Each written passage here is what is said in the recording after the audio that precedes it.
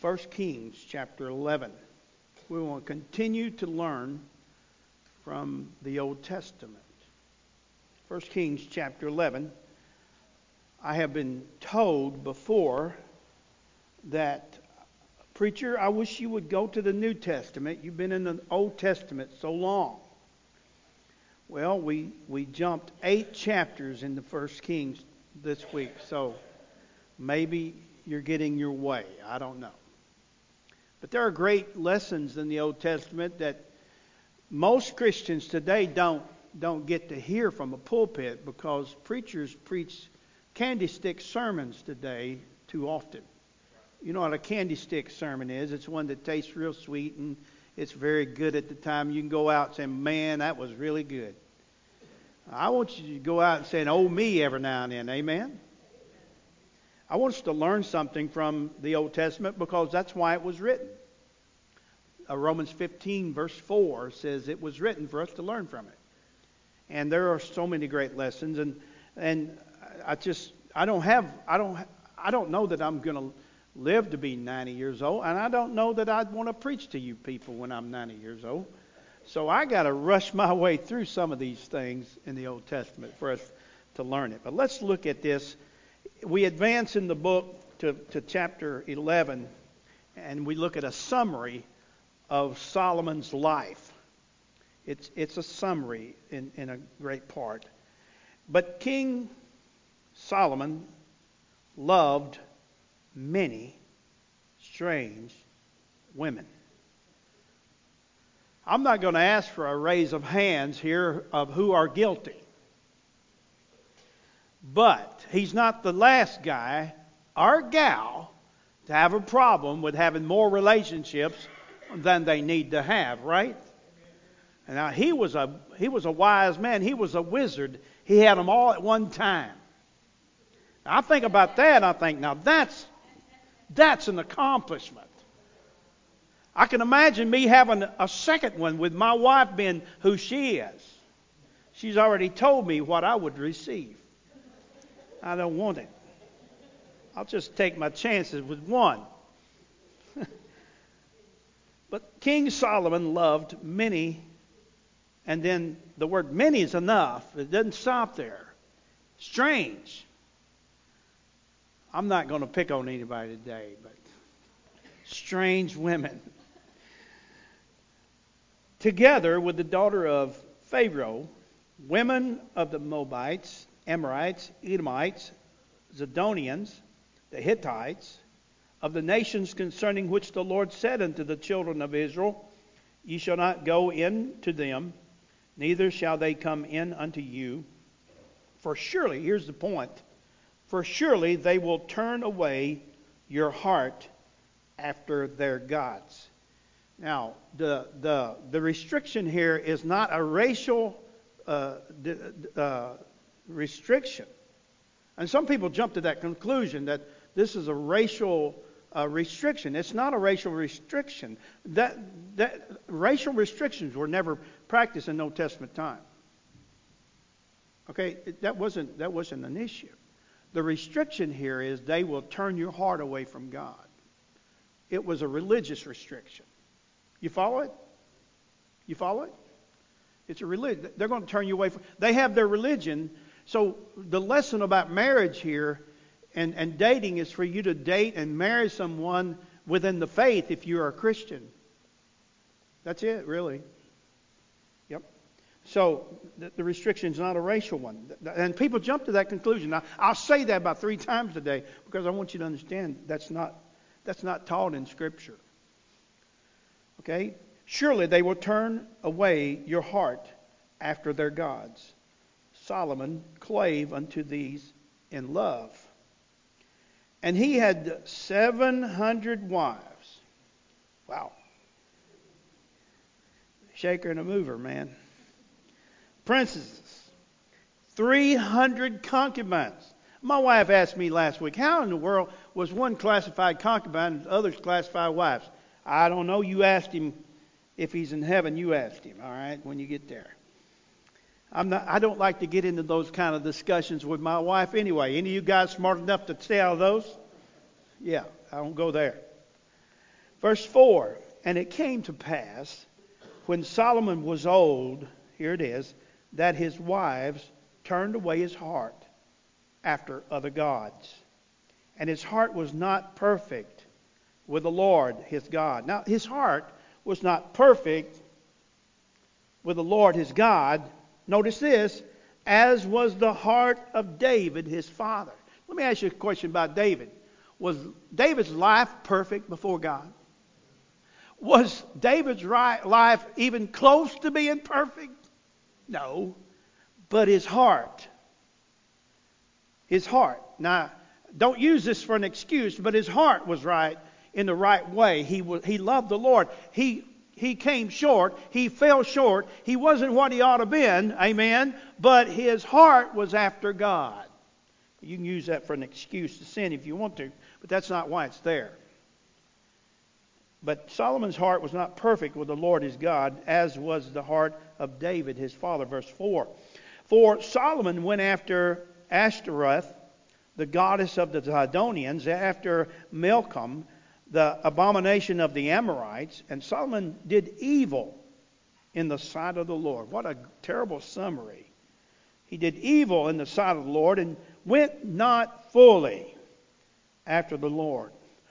Lord, as we grow older, help us to go fully after the Lord, right? He did not go fully after the Lord, as did David, his father. Psalms 51 is an indication that David sought after God after his great mistake, after his great sin. Let me call it what it is. Verse 7, then did Solomon build an high place for Shemoth, the abomination of Moab, and the hill that is before Jerusalem, and for Molech, the abomination of the children of Ammon. By the way, Molech, that's going to really get them in trouble later. They're going to sacrifice their children to the god Molech. I mean, this guy is creating an atmosphere where children of Israel can totally get out of control. Totally get out of control. This is what he did evil. This is the iniquities of Solomon. Verse 8, and likewise did he for all of his strange wives. He made their religion for them, which burnt incense and sacrificed unto their gods. And the Lord was angry with Solomon. The Lord was angry with Solomon. Boy, you don't want to make God mad, do you? The Lord was angry with Solomon, verse 9, because his heart was turned from the Lord God of Israel, which had appeared unto him twice. Great privilege God gave him to appear to him twice. God's never appeared to me. Has he appeared? No, he doesn't show himself to us in a real way like he did Solomon. And for that great privilege, there's great accountability. And he fell short. And so it goes on to verse 10, and had commanded him concerning this thing, that he should not go after other gods, but he kept not that which the Lord commanded. Wherefore the Lord said unto Solomon, forasmuch as this is done of thee, thou hast not kept my covenant and my statutes, which I have commanded thee, I will surely rend the kingdom from thee, and will give it to thy servant. That's going to be Jeroboam, is who he's going to give it to. Verse 12, notwithstanding, because of David, in thy days I will not do it for David thy father's sake, but I will rend it out of the hand of thy son. Here we got a son dealing with what his father's already atmosphere created by his father, and his son's not going to do any better, and he's going to lose the kingdom. Of course, he has his own responsibility and own faults that he does to make that happen. Verse 13, howbeit I will not rend away all the kingdom, but I will give one tribe to thy son, for David my servant's sake, and for Jerusalem's sake, which I have chosen. If you look at verse 13, you can see the concept taught in the Bible of a remnant. There's always a remnant of faithful people. There's always a remnant of people that will love God. God's not interested in a majority. God's never interested in a majority following him. He's always interested in a remnant. Always interested in those that are willing, those that love him. And so we finish verse 13. Then verse 14 says, and the Lord stirred up. This is a great lesson for us. And the Lord stirred up an adversary unto Solomon. Who did? The Lord, right?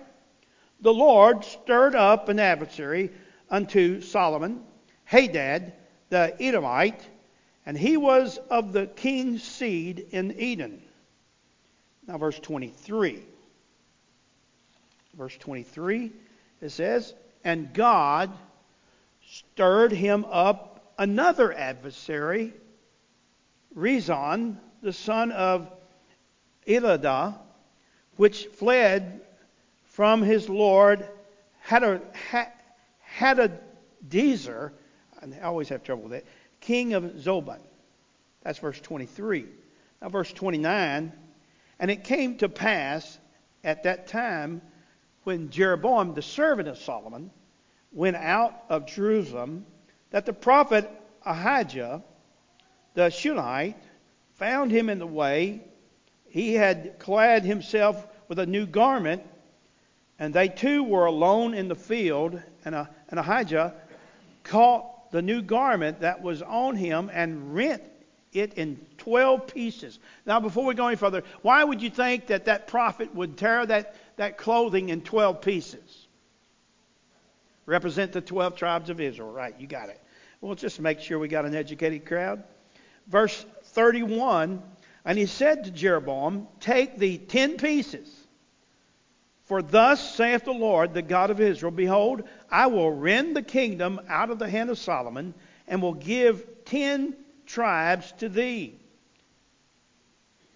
But he shall have one tribe for my servant David's sake, and for Jerusalem's sake, and the city which I have chosen out of all the tribes of Israel. Now verse 39. And I will for this afflict the seed of David, but not forever.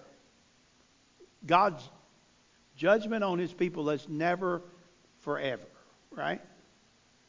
Never forever, right? God's judgment on his people is never forever, only for a time. And he restores them. That's a good picture of God's love for us. Amen?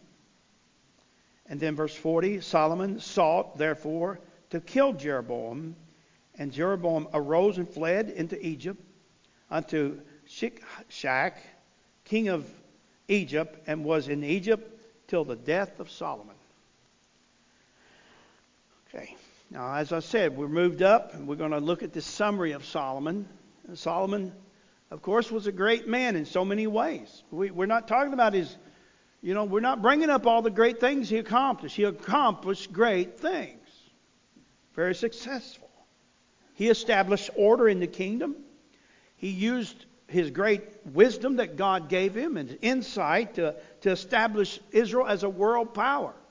David had not done that. He had only established within its own borders. David established Israel as a great nation within its border. But Solomon made it a world power, of that time. He made allegiances and alignments. And that's why he had 700 wives and 300 concubines. Don't think that he proposed to all those gals, and don't think that he had relations with all of those gals. I don't know what that was like for him, but we know most of those were there as agreements made. I mean, the value of women did not go up in this world until we see Jesus come onto the scene. Let's give Jesus the credit for that. Do you see Jesus? Now, that's not saying that I'm not trying to preach that sermon, but there it is. Now, he used his wisdom to establish these alignments and agreements. And even in the text that I skipped through, the Queen of Sheba came and visited Solomon. And she said, I've not seen anything like it. And she just blows it up. And Solomon, he was a collector of gold. He didn't think much of silver. He wasn't too high on silver. And also it says in one of the chapters that he built a great navy. So it's a world power. He's really succeeded in so many ways. Of course, nothing to outdo that he built the temple of the Lord, didn't he? He built a temple. And it stood there. That temple stood there till the Babylonian captivity when it was destroyed, and then it was rebuilt when they came back. The second temple, they call that. And so God used him to build the temple. If you'll read the passages about the temple, much of the temple was overlaid with gold. That's how prosperous Solomon was in his time. God had blessed him. The vessels, all the vessels were of gold in his house and in the Lord's house. All of these vessels were of gold. And only until after Hezekiah's day were they taken away. They were taken. And they had to use brass. You know. We use plastic at our house, by the way. Now, because Israel was so great, the king was able to build his own residence, the king's palace.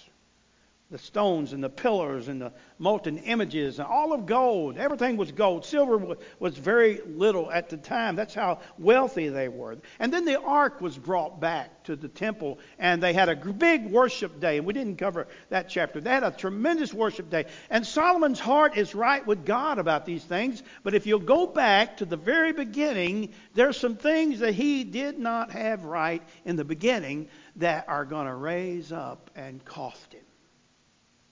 Something we need to do in our Christian life is to take an evaluation of what we have approved of in our life and say, is this something that really needs to be a part of my life or not?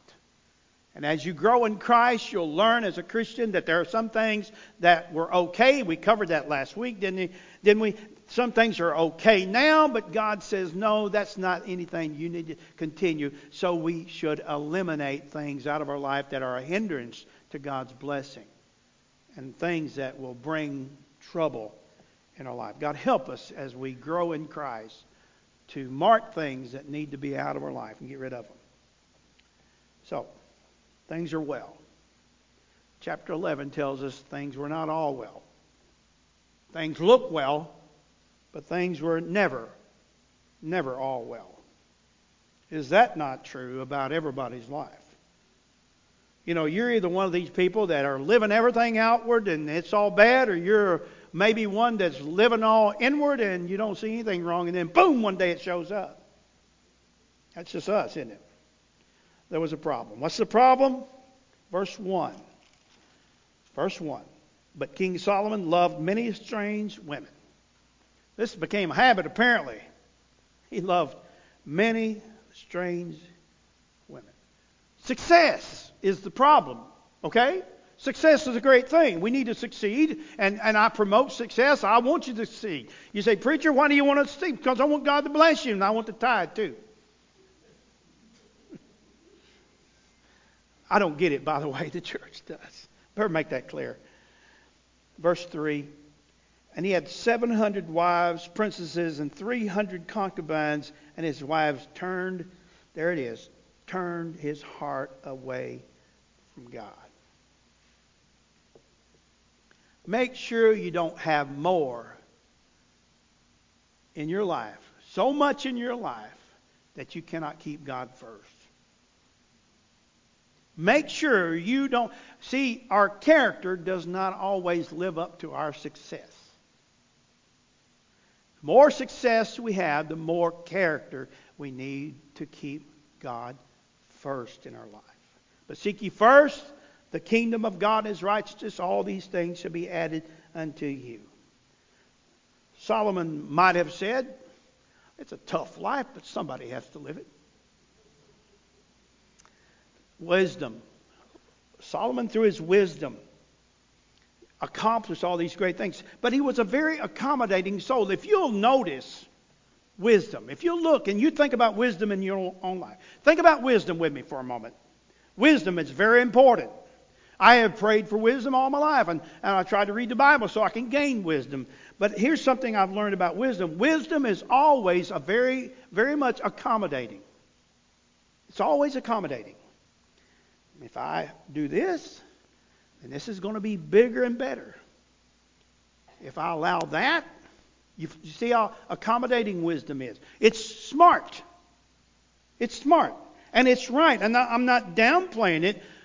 Hey, Solomon is the victim of success, and we have to be careful with success that it doesn't ruin us. His wealth, his prosperity, I believe, gave Solomon the idea that he had a blank check with God and he could do no wrong. Do you think it's possible? I think it's very possible, don't you? I think it's very possible that he was so successful and he had 2 great meetings with God and he had his prayer answered. He was right on the right page that day, and that's very easy to believe you got a blank check and you can do no wrong. But he did wrong. Now, the thought, you got to keep things in line. You know, Chick-fil-A. I'm not here to brag on Chick-fil-A. I love their chicken sandwich, all right? But I'm not here to brag on Chick-fil-A. But they're one of the most successful companies in the world. Can you agree with that? They are one of the most. And they are led by the father that passed away that founded the company was a great man of God. And they say Dan is too. There's some things I don't like that he does. It's his opinion. But I don't follow him either. I just pick it up in the news. But you can say this. They have some convictions that they follow. They don't open on Sunday. They ask you why. We want our employees to be able to go to church. Man. When I first heard of Chick-fil-A, I said, that's not going to work. Anybody else think that way? I said, that's not going to work. Boy, was I wrong. Could it be that God just has blessed? Could it be that we need to learn something from them, that God will bless that? I'm going to tell you, if Solomon was CEO of the company, he said, yeah, we're going to open on Sunday. And I read a piece one time about how much money they could make if they did that. That's not always the answer, is it? Amen. Now, Solomon, I'm going to get it sticky here for you so you can learn something. Solomon embraced pluralism. Pluralism is the philosophy. It's not necessarily that he's committed to the philosophy, but we look at the idea of pluralism. It is the philosophy that people are different, religions are different, and they need to coexist in society. That's pluralism. Pluralism is just a little bit more than that. If I really got into it really kind of evaluates each religion as one is as good as another, and that part I couldn't even say because I know that's so far off. Now, the extreme opposite of pluralism is wrong too, and it leads to dictatorship. Okay? So you got pluralism on one side where all religions are okay to go ahead and live them out, and on the other hand, you got total dictatorship. And by the way, you ought to read about the history of Rhode Island. Rhode Island, there was I'm not going to say much about what was William's last name that was in New England. Who? Penn. Yeah, William Penn. He's in New England, and they were mandatory, and people go to church where they want them to go to church. See a problem with that? You see a problem with that? And they persecuted him, and he's the founder of Rhode Island. I don't know if that's the right name or not, but anyway, the story's there. It's not in my notes, so I didn't write it all down. So Solomon embraces pluralism, allowing all this to go on. Now, let me say this. As a Christian, balance is the key, right? You don't need to be hating on other religions, okay? Just, you don't need to stand out. Oh, yeah, I know I remember that about that guy. He hated other religions. Don't be that extreme. You can disagree. But the truth is, preach the truth and let the truth stand. That's where we should be as Christians. Would you say amen to that? Now, I'm going to get back to this. But Solomon's problem, verse 1, he loved many strange women. That was a problem that led to the problem. The problem actually was his heart was taken away from God. Okay, wife, the problem wasn't the stranger. No, the problem was the stranger women too. But it led to another problem. His heart was led away from God. Now, one wife was not even considered at the time for Solomon, right? You understand the context in which he lived. It wasn't even thought about. Although that was God's plan in the beginning, the original plan, one wife, right? That's God's plan. But it wasn't even thought about. And it was tolerated, much like many other problems in the world have been tolerated and not even thought about. And how dare someone that is alive today to judge someone who tolerated things 200 years ago because they didn't have what you have to work with, right? You need to take care of your own self. That's the key there. Now, God told Israel not to take foreign wives because they would take your heart away because of their religions. Verse 2, of the nations concerning which the Lord said unto the children of Israel, you shall not go in to them, neither shall they come in unto you, for surely they will turn away your heart after their gods. That's the problem. Turn your heart away from your God. Solomon loved the Lord.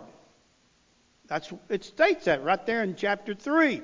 He loved the Lord. But all of his success took his heart away from loving God. The Bible here states the obvious. Solomon had 700 wives. If one wife would have been all it would have took, the wrong wife, to get him off, he had 700 chances and then 300 concubines to get him going the wrong direction.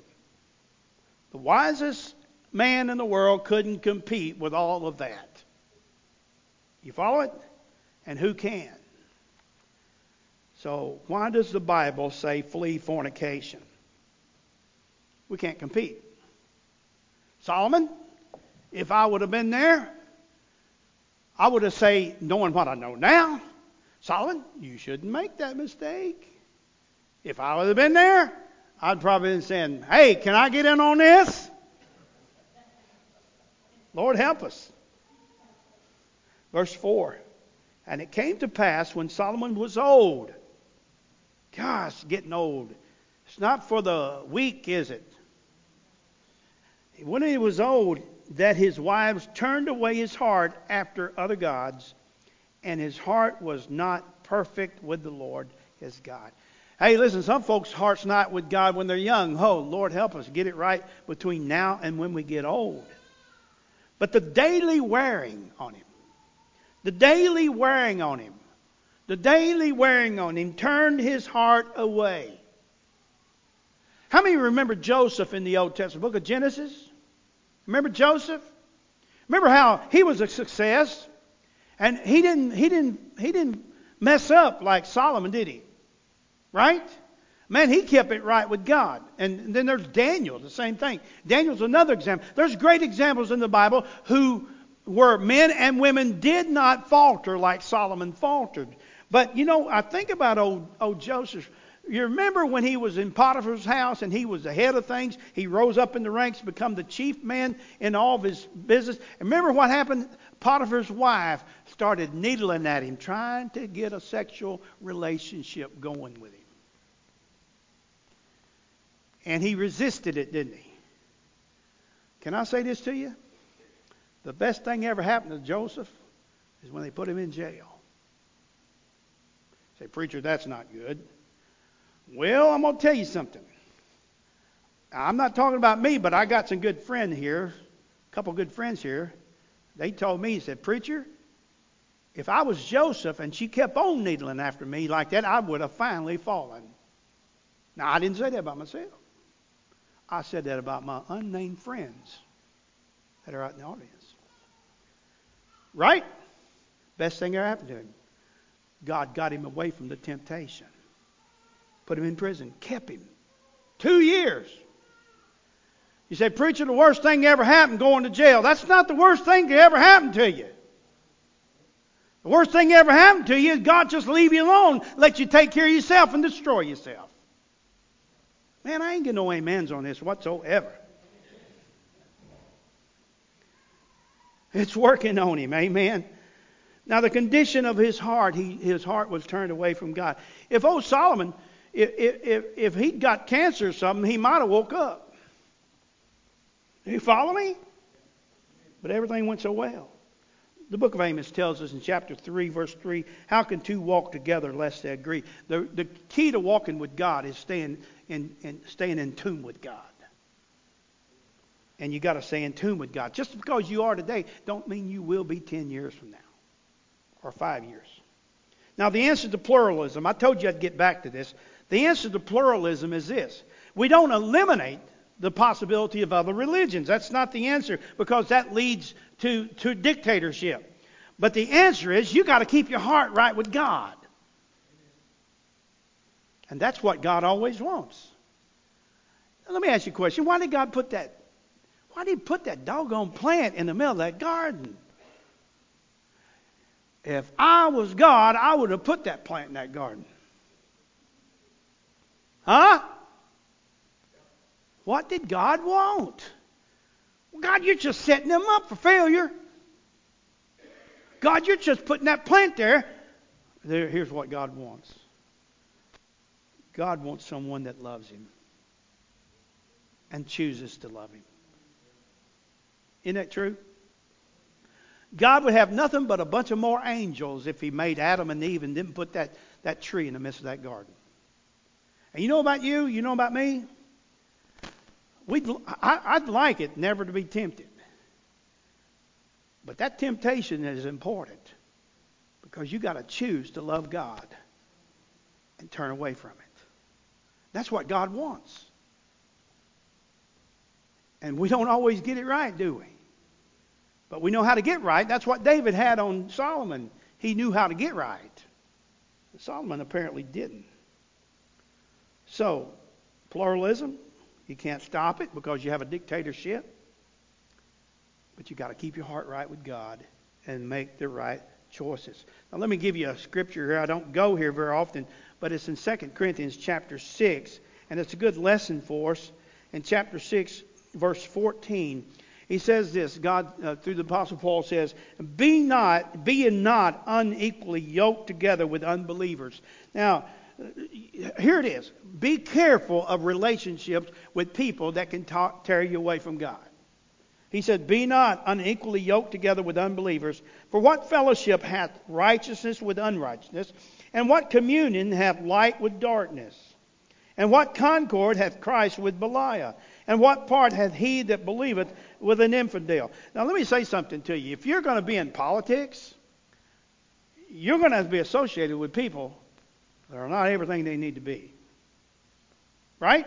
If you're going to be in business, you're going to have to be involved with people that can tear you down and take your heart away from God. And that's required if you're going to do that. And God calls you to do those things. And it's not for me to make those decisions. But you have to keep your heart right with God, and it will wear on you. I tell you what, give me a little cabin in the corner of nowhere. I can live for God out there with nobody bothering me if I don't have internet. But what good did I accomplish with that? Are you hearing me? God would rather you be in the mix of it all and love Him in spite and make right choices in spite. And that's what you have to do. And I hope you understand that. But the principle of separation for believers is taught in Scripture, that we don't need to be bound to people that take us down. We need to be careful about those relationships. You need to watch them. You need to keep... And on the other hand, you need to be careful that you don't become a person that develops an attitude of superiority and pride and judgmentalism because you don't do those things. There's churches where all people that do these things congregate and mix together and join together, and they look down at everybody that don't live just like they do. And we don't need to be a part of that either. We need to let our faith be real and lived out, but we don't have to be a nut. Okay. Now Solomon became idolatrous. Look at verse 5. He says this, And Solomon went after Asheroth, the goddess of the Zidonians, and after Milcom, the abomination of the Amorites. And then he says, and Solomon did evil in the sight of the Lord. And every one of us are capable of doing that. That's the lesson. Keep our love for God first. Verse 6, and Solomon did evil in the sight of the Lord and went not fully after the Lord. The more we accomplish, the more God has to be in our life. He did evil in the sight of the Lord. He went not fully after the Lord. Verse 7 and 8, Solomon sows the seed of idolatry that in generations to come will cause the destruction of the nation. Be good. Here's a good lesson. Leave the place better when you leave than it was when you came. That's the world in which you live in. That's the home in which you have. That's your church that you're a part of. And I want to challenge you, men and women. Hey, you that are getting a little older, it ought to be your goal to leave the place in a little better condition than it was when you came. Isn't that a great goal? Yeah. Be careful of your influence. Now we see the judgment in verse 9. And the Bible says here, and the Lord was angry with Solomon because his heart was turned from the Lord God of Israel, which had appeared to him twice. With great revelation comes great accountability and responsibility. Verse 9, great light brings great responsibility. He said, I'll take the kingdom away from you. In verse 11, and I'll have mercy on you in your lifetime and not let it take place in your lifetime, but in the lifetime of your son. Now, I want to get to this and then we'll close. The method by which God brought judgment to Solomon, because this works in our life today. This explains what's going on. Verse 14, here you are. Things are going well. Man, you're a shaker and a mover. You're doing whatever it is. Maybe it's on a little world over here or a big world up here or wherever it is. Things are going well, but your relationship with God is you're just kind of neglecting it. Verse 14, and the Lord stirred up an adversary. Maybe your combine broke down. An adversary. Amen. Maybe there were job cuts at the company where you worked. And God stirred up an adversary. Does God make all evil happen for this reason? No. But God does use it, doesn't he? And the Lord stirred up an adversary unto Solomon. So let me say to you, and here's what you need to listen. And you better listen, and I'm not going to say it again. I'm going to say it today, I'm not going to say it anymore. If things are going well for you and you have prospered and God has blessed you, you better not take that as a blank check and say, I can do anything I want to. God's going to bless it. You better keep your heart close to God. If you are saved, He will stir up an adversary. If you're not saved, you can just go do whatever you want to do. Do it all. It ain't going to be what you accomplish in this world that's going to be the most important thing. It's going to be when you stand before God. That's the most important thing. So if you've got a great opportunity, you need to be accountable. The more you have opportunity, the more you prosper, the more you got to keep an eye on not your adversary, but on your heart. Hey, Dad. I could get into him, but I don't have time. Verse 23, one wasn't enough. This man's super successful. He's really doing good. And so that didn't really get it done. Oh, well, Solomon said, oh, that's just a little problem. Problems are a part of life. You got to deal with problems, and I get paid to deal with problems. And I've succeeded because I know how to deal with problems. I can handle problems. No problem, no problem, no problem. Verse 23, and God stirred him up another adversary.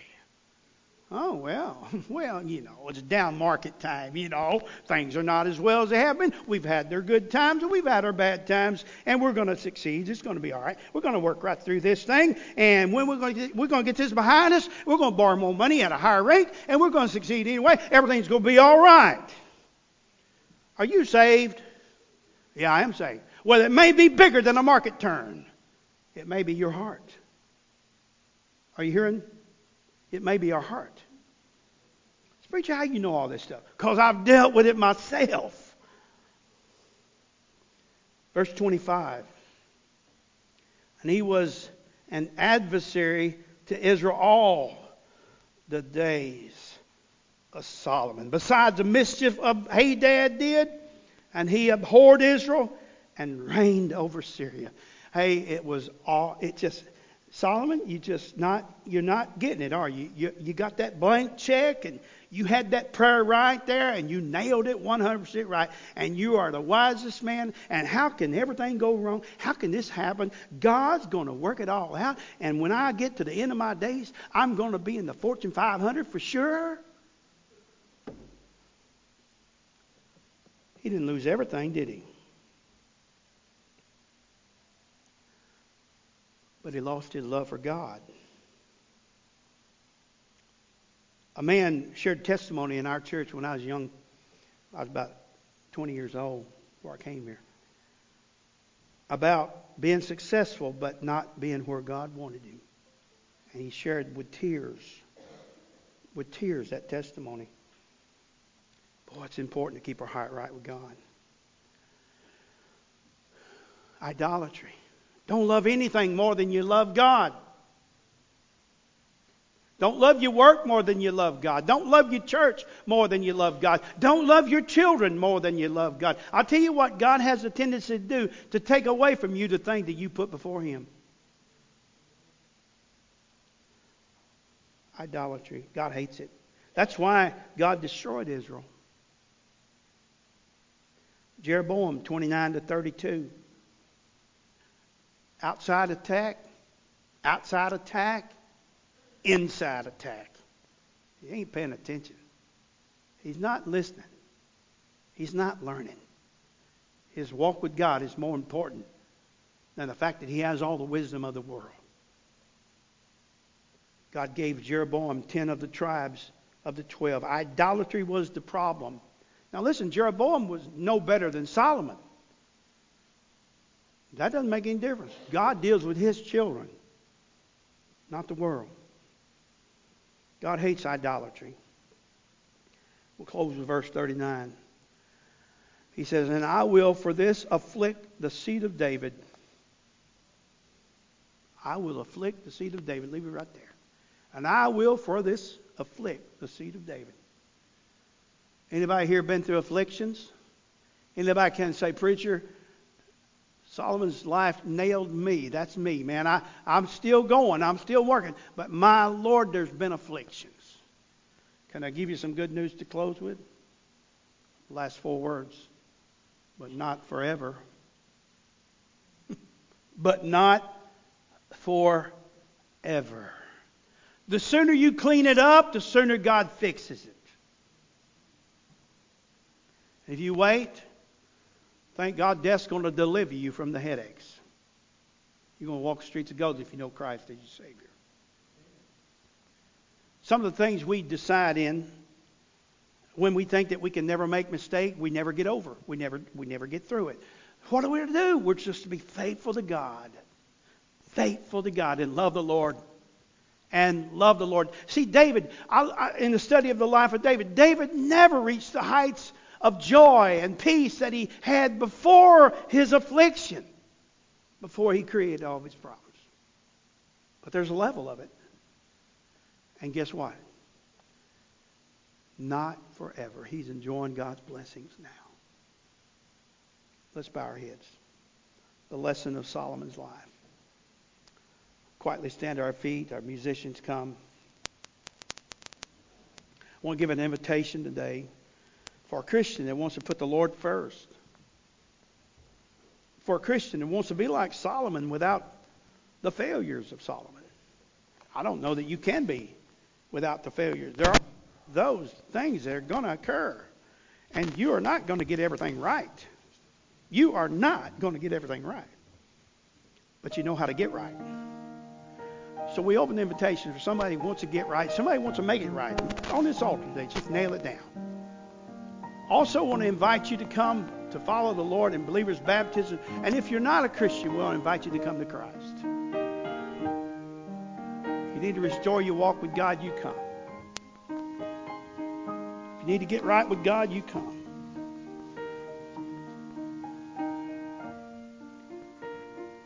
All right, let's sing it out. Y'all look this way and sing out.